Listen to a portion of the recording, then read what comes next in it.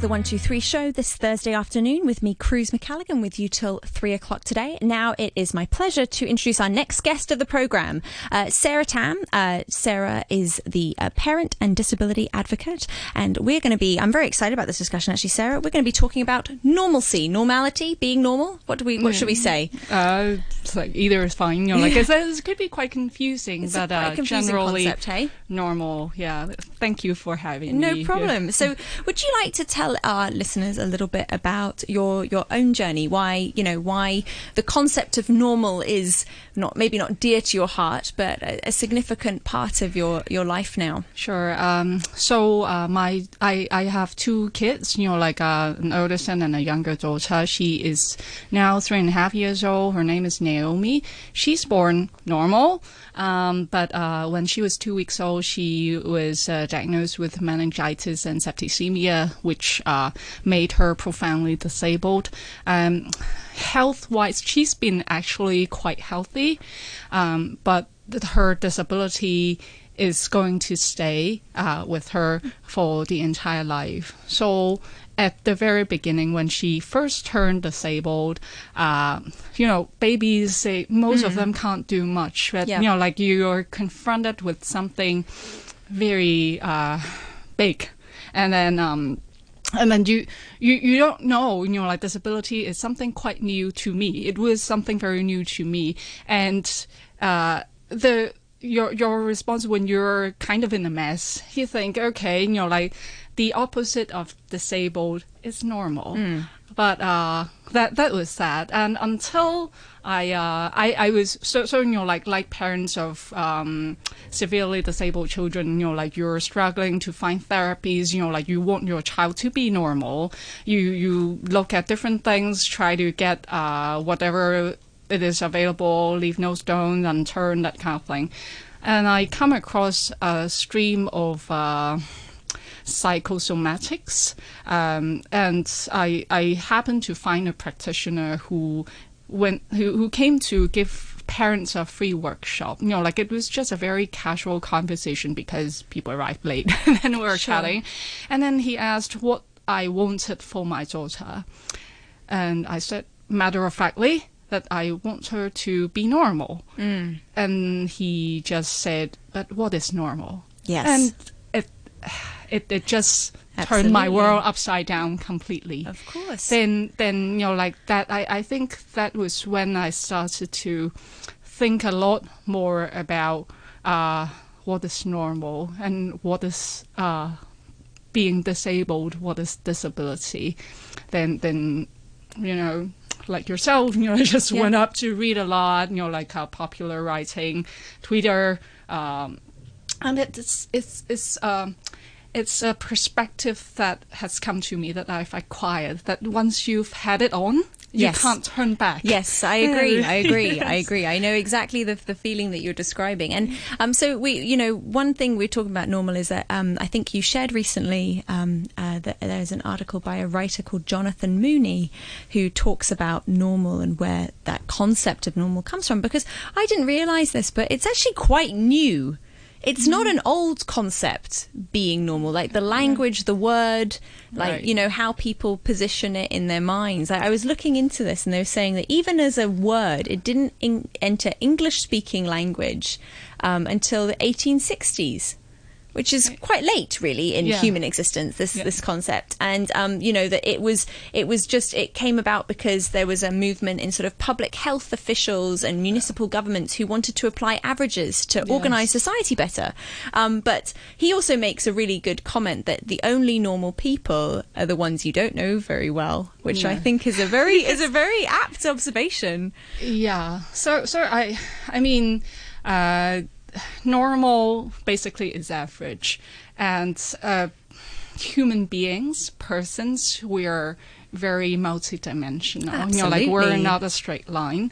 So like when you say someone is average, or when you say you want to be normal. There are different ways of thinking about normal. So like for one person, not a population, you can be normal. So it's like, oh, okay, like he does it all the time, she does it all the time, it's normal. So some children have elevated body temperature. So they always feel like they are having a fever, but it's their normal. Yeah, that's a one person normal. But like for population, you have the normal distribution. There is a bell curve. Like meaning that Absolutely, you're like. Then like for me, it's just that I went back to think more about it. Why do I go through so much? I had my pregnancy. I give birth to children just so that they are like everyone else. Yes.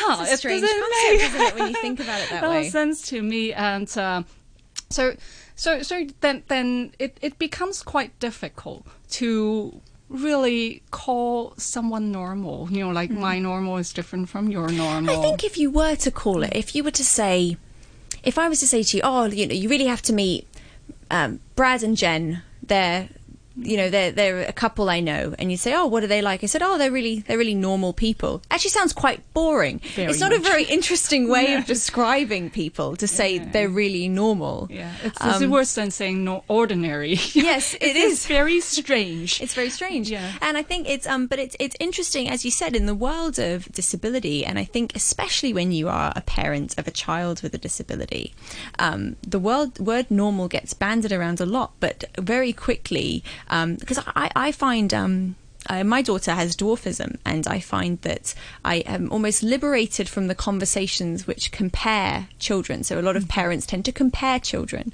and and the funny thing is when you recognise and I think accept that your child is not the same as other children, which is actually a very obvious thing. No child is the same as any other child, but you realise that a comparison is kind of a wasted use of energy. But because we are all so different as adults, why are you expecting children to be the same anyway? It's a cultural thing, like being like everyone else somehow make us feel a bit safer, feel secure, comfortable. I think it also has to do with the history of oppression, segregation of disabled people, not just in the US or UK. We also have our history here. I think it's quite a global thing. Disabled people are viewed as different, defective, so not to be loved, not deserving of love, not to be at home, and like the society is wasting the resources to support these people. I think all these sort of I would say incorrect understanding and perception of disabled people, or like some sort of skewed value system, turn parents into thinking that normal is good. Yes.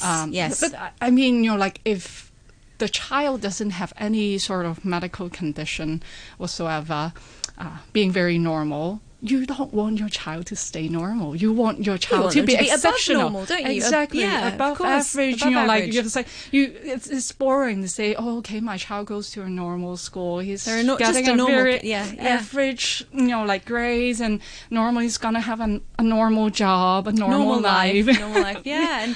And it is interesting when you think about what that even really means for anyone now. But I'd love to come back and chat a little bit more about that kind of culture of normality, maybe a little bit more in here. And just welcoming back Sarah Tam in studio with me right now. Sarah, a parent and disability advocate, and we've been talking about the concept of normal, which is quite a heavy conversation for a Thursday afternoon, but it's one that we both love getting our teeth stuck into this issue, don't we?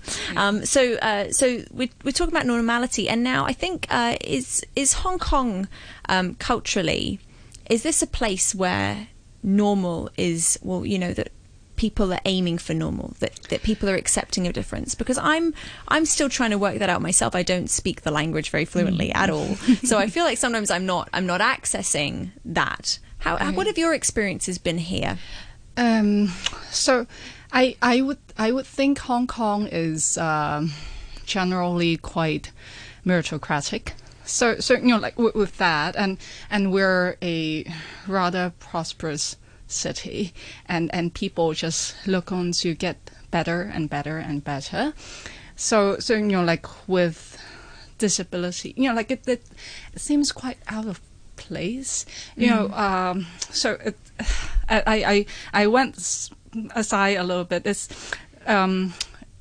I had a conversation with my daughter's neurologist, like who knew that my daughter would go on to have multiple severe disabilities for her entire life. And then we were chatting about drugs and stuff. I said, just like Hong Kong is so rich, like why would people, like think about disability in such a bad light that, like why would they be unkind? Why would they go out of their way to call disabled people names and be nasty to them? And she said, wait, but like everyone is paying tax. They have their normal children going to school that do not have that kind of support and resources, so on and so forth. Then they will start to think a bit. So it's a bit like there's so much money in the pot, and if you're not quite meeting the independence level or something that the rest of us are, then it's taking away from what that's taking away resources from other people, I think.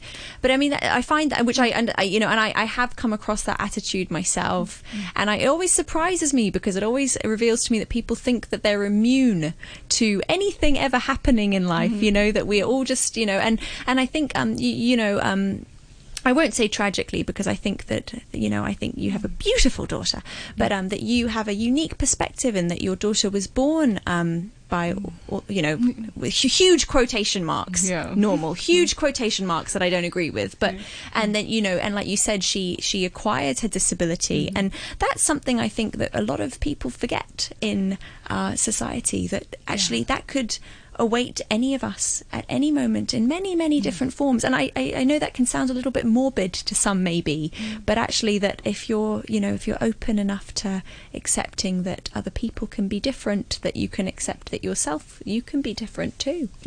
I think in some of the disability scholars, they could be quite strongly worded sometimes, but some they don't use a duality, disabled versus normal. Some of them use disabled versus non-disabled, and more recently in the book About Us, which I shared an article about.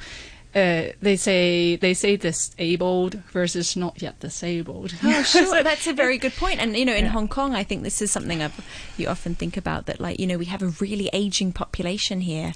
And I'm often shaking my fist at the sky thinking, like, how's an elderly person going to get from A to B in a wheelchair, in their mobility, that, any of those sorts of things. And I think you're like you said, like, maybe not yet disabled. We all have some degree of difference, absolutely. And like, I still love that quote from the writer Jonathan Mooney saying, the only normal people are the ones that you don't know very well. Exactly. I think that's a very powerful image. And so how would you, in terms of do you still find yourself kind of do you try to talk to people when they use the term normal? I try not to be too confrontational, because I do get in touch with quite a lot of parents with disabled children. Some are still in deep grief, and like when you're in deep grief, like the first thing that comes out of you is that like you said, I just want my child to be normal. And it's not, I'm not in a position to say, no, you're thinking about this completely wrong. No, let me just chat to you about all these. Here's a stack of books that will just, I can understand. So it takes time, and the amount of time required by different people is obviously different too. Some people, they never have the opportunity to get out of that mentality. Like they end up chasing something that is unattainable.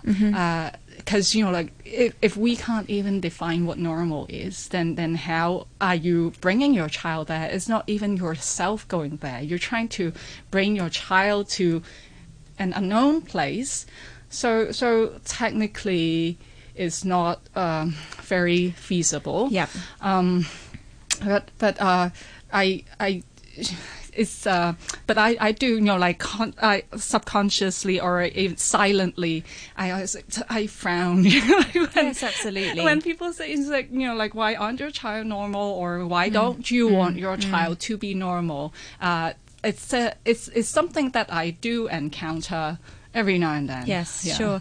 I think it comes back to that. Sometimes we don't even recognise how diverse the normal quotation people are. The people who are, walk to their job and have fully functioning sight and hearing and mobility. If we say that that's the perception of what people think normal is, and you think there's so much diversity already. And I one of my favorite places to go is an airport.